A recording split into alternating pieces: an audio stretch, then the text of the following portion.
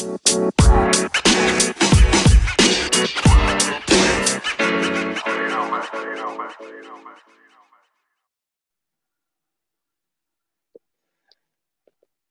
Cool. We're recording. I love the pull-up bar in the background too.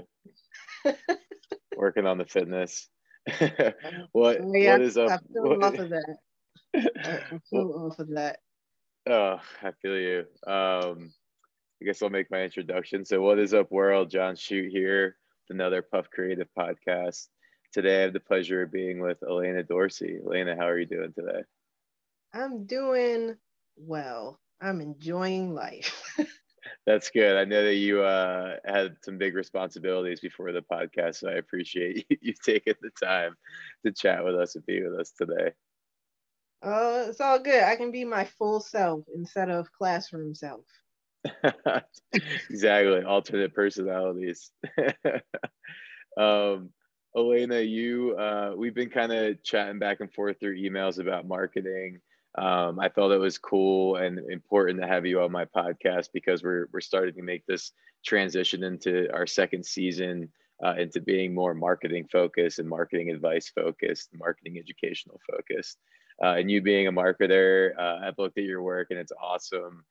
We've also learned that we've worked on the Doty Blunt's project together. You've helped them Yeah. with their website copy, their branding copy, branding messaging, and that's former NFL player Marshawn Lynch's brand. So that's really really cool.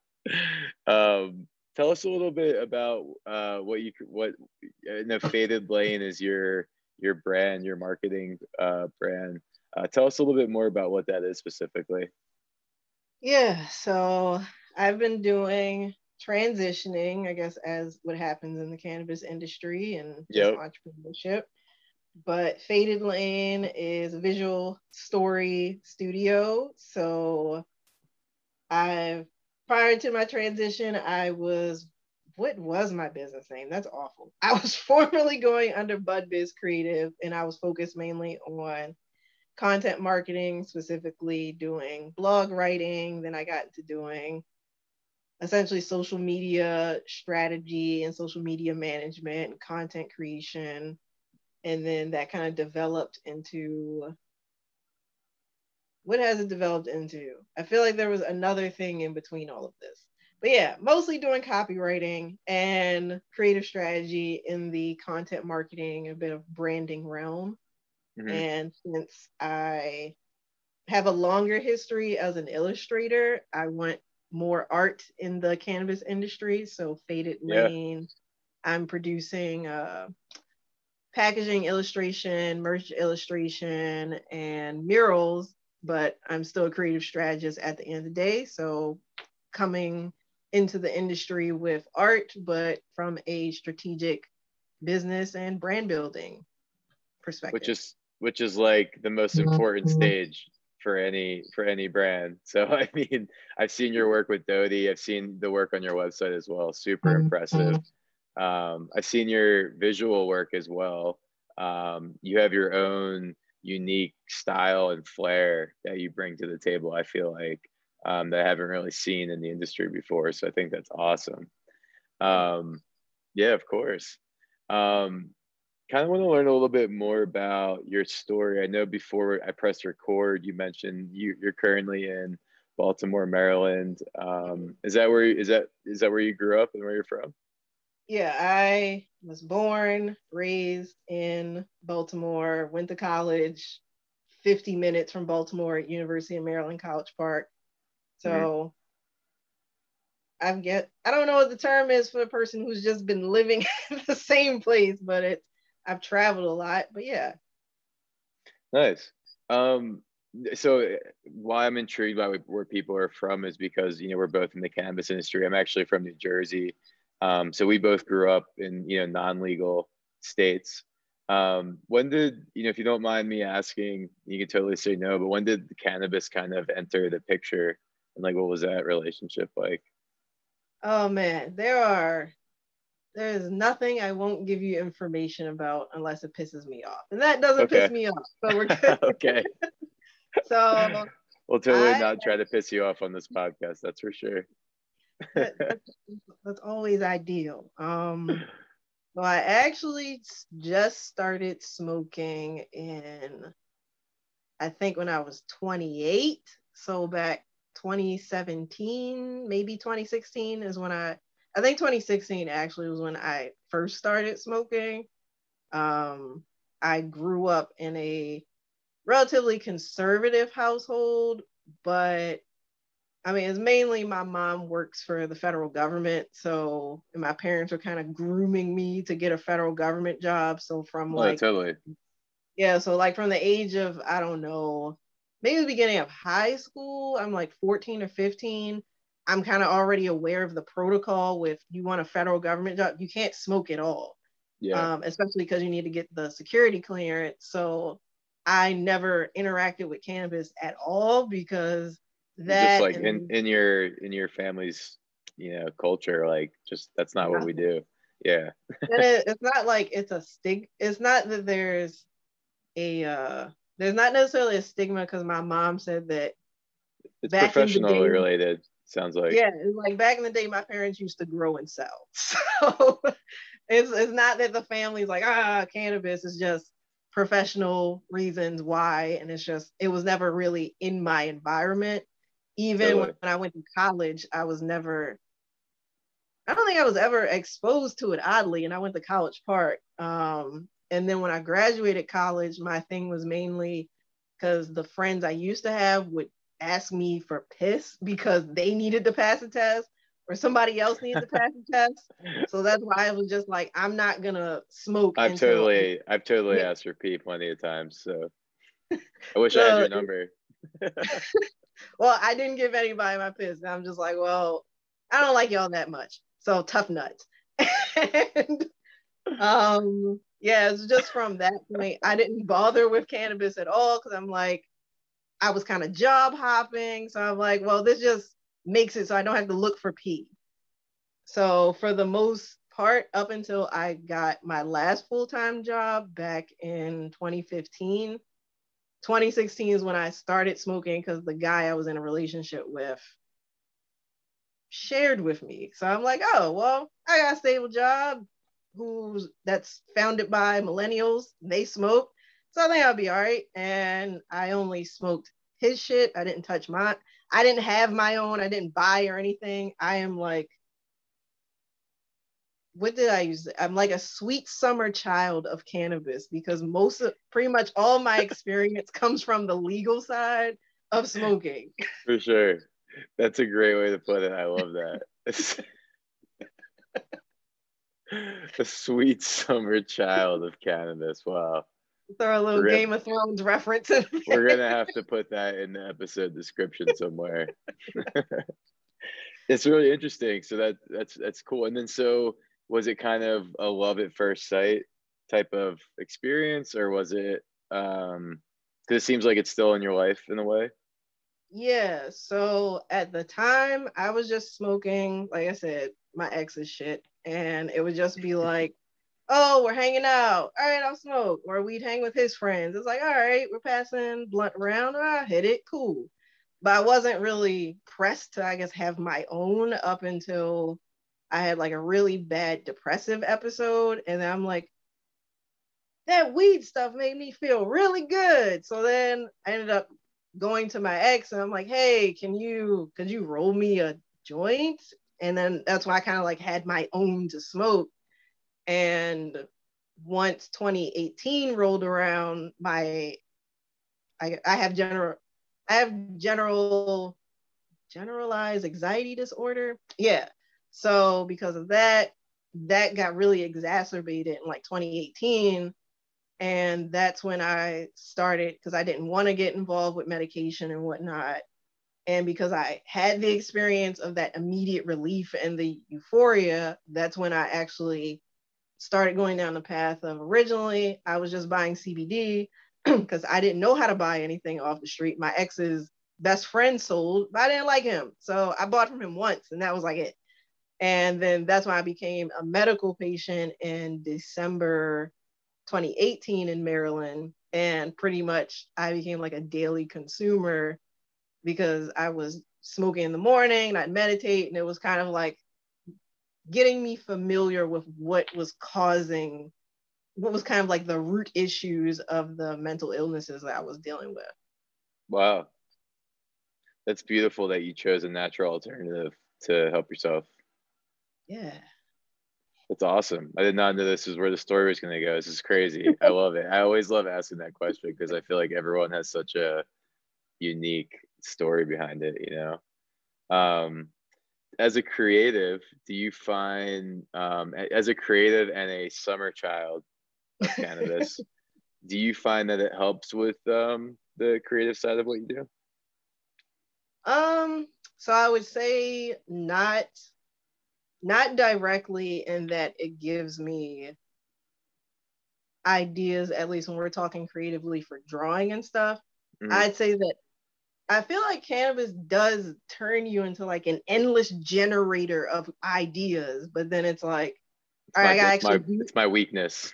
Yeah, it's like I actually got to do the shit. So it's like I've been learning. I have too many ideas. I look down. But I guess as far as like a therapeutic aspect with, I've had internal struggles about my creativity, like being an artist. Like it's not, I haven't even been comfortable calling myself an artist until this year, because I don't even know why it was so loaded for me, but the cannabis like helping me to face those parts of myself, as well as like psychedelic trips and whatnot. But it's been helping me to really sit with, I guess, I haven't really felt my emotions. I was one of those intellectualizing my emotions with not really realizing it. So it kind of made me sit with what was keeping me from wanting to work on art every day, work on my projects, because it was such honestly an anxiety inducing experience. So the cannabis did help, as far as, like I said, dealing with the root of even denying what was causing myself. Yeah, it was causing that kind of creative block. That's really cool. Wow, very interesting. I love your story. Okay, and then so kind of leading into, you know, when we first were talking about, you've kind of pivoted and are taking this new direction.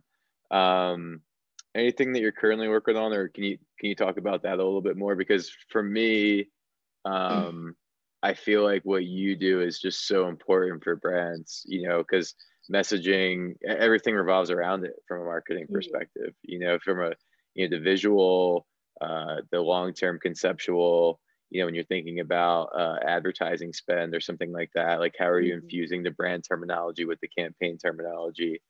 How do you feel about that? Do you agree? Like,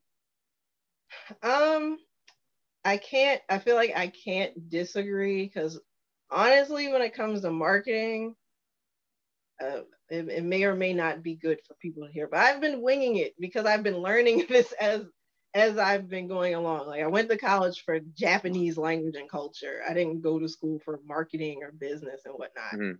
I've just been learning all this over the past 3-4 years. And when you get into ad spend, campaigns and whatnot, I think Doty might be the biggest company that I've worked with, or just like the co-founder Jeff and his company Abacus. Mm-hmm. He has a mature company where those kinds of aspects of having those departments like advertising, branding, marketing is established. And I've been working with people who are pretty much starting out, and they don't have that. They don't even have in the budget to have a marketing department. Yeah, I think so. Yeah, I think you actually hit it right on the dot without realizing it. So my role in the Doty project is we're tying together all the new designs and elements of the packaging, the sales books, things like that. So my team is using your terminology throughout those things, and we're infusing it with like the current things that are going on. So, you know, if that's your biggest client, and like, you know, yeah, Jeff, you know, and Jeff works for like award-winning agency Abacus, you know, we're partnered up with them in a lot of the ways. I think it's really, really cool that you have that as a portfolio item, because both of our big agencies use your work to bring this brand of a celebrity to life. So I think it is really, really important. And I think what you do, if you're able to do something like that for a brand like Doty, in my mind, you know, you helping out brands that who are just starting up, like that's awesome that they have you, you know? Well, now that you say that, that's essentially, so I'm, because you started out with like what I'm currently working on. So Hmm. I'm Yeah. working, Yeah. I'm I have working, ADD. I'm all over the place. Sorry. no, it's cool because it all kind of like melts together. Hmm. I think it's all valuable, but so currently the client that I have now is it's an independent Maryland dispensary called Peak Relief. So like it's founded Yeah. by a group of friends. They had to pull money from their family and friends to get the license and everything. So working with them, I'm basically kind of supplementing, or I'm essentially a contract because they don't have a marketing department. It's just the director. There is a marketing coordinator, and then there's me. And we're currently working on actually fleshing out a brand strategy for them. And as they're rolling out, like now they're doing, or they've been doing like print on demand shirts of their logo, and then they have these illustrations that they got for 420. And so I've been working with them because they just don't have a brand strategy really at all to help flesh out what their place is in Maryland's industry and actually making a real connection with the patients here, because Yeah. rather they're making an inauthentic connection, it's, again, it comes down to their messaging. The messaging Yeah. isn't like And they that connection is the most important thing for a dispensary. You yeah, know, and I feel like they're trying to communicate that they care about the community, but it's not coming out in a way that the community really mm-hmm. believes it, because some people have accused them of being performative. Yeah, And I that's like, like the most. I feel like that's maybe the most important point that you like. When you're communicating marketing and messaging to anyone, you have to be super careful about how the community perceives that messaging. I see that get lost a lot. So that's yeah, awesome that you're doing that and recognize that. because like the main thing is the messaging, or just marketing, branding in general. It's a consistency thing.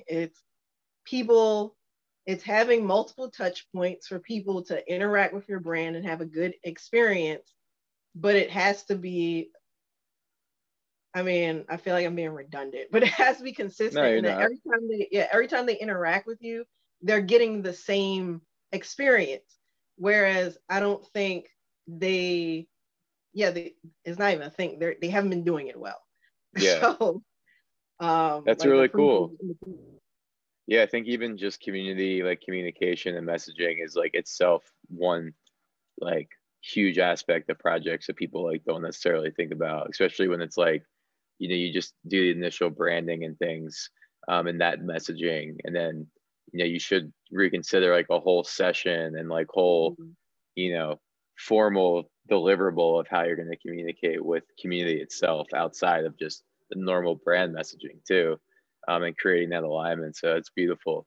Um, how I wanted to maybe end this is just, do you have any advice for, you know, young marketers out there, people just kind of, you know, in your position, in my position, just trying to make it happen?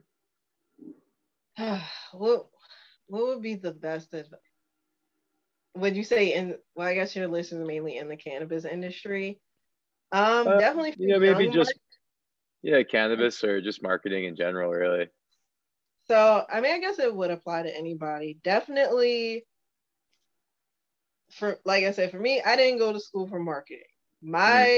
My learning it's been paid training to work with the variety of companies that I started out with. So for like young marketers especially, it's, you can read all the books in the world, but what matters is the experience. Especially for me, it's not going to stick until I do it. So the best experimental playground is working with small businesses and working with like your local businesses, because especially they have smaller budgets. But for me, the offset is, if you're going to pay me less, that means I have more control and that I'm going to have more that I'm basically going to experiment with how I'm helping you with your marketing, because you're not paying me enough to tell me what to do, and you don't know what you're doing. And most of the time yeah, exactly. They're not even doing it the right way. Yeah. Or, or doing anything. So your experimental effort is going to help them regardless and benefit you kind of at the same time. Exactly. That's really cool. That's awesome advice. I feel like I have an expectation of I don't know why I never do this, but I think things are gonna go one way, and your advice and answers so much better than what I even think it's gonna be, which is awesome. Cool. I guess we'll end on that. Where's the best place for people to find you right now? So the best place, depending on what you're looking for, if you're looking for Faded Lane, I'm trying to break up with Instagram. I'm on the fence. It's not gonna happen. It'll never happen. Yeah, I've tried for the past 10 years. So Instagram, I do prefer Clubhouse because I like talking to humans. Okay. I'm on LinkedIn. LinkedIn's good for business. And Twitter, I'm not breaking up with Twitter, but we're on a break right now. But it happens. Twitter's a little depressing sometimes. Yeah, how about I'll plug in your LinkedIn and your Clubhouse and your website link into the podcast so people can find you. And Elena, thank you so much for your time. I really appreciate it. Thank you for having me. Of course.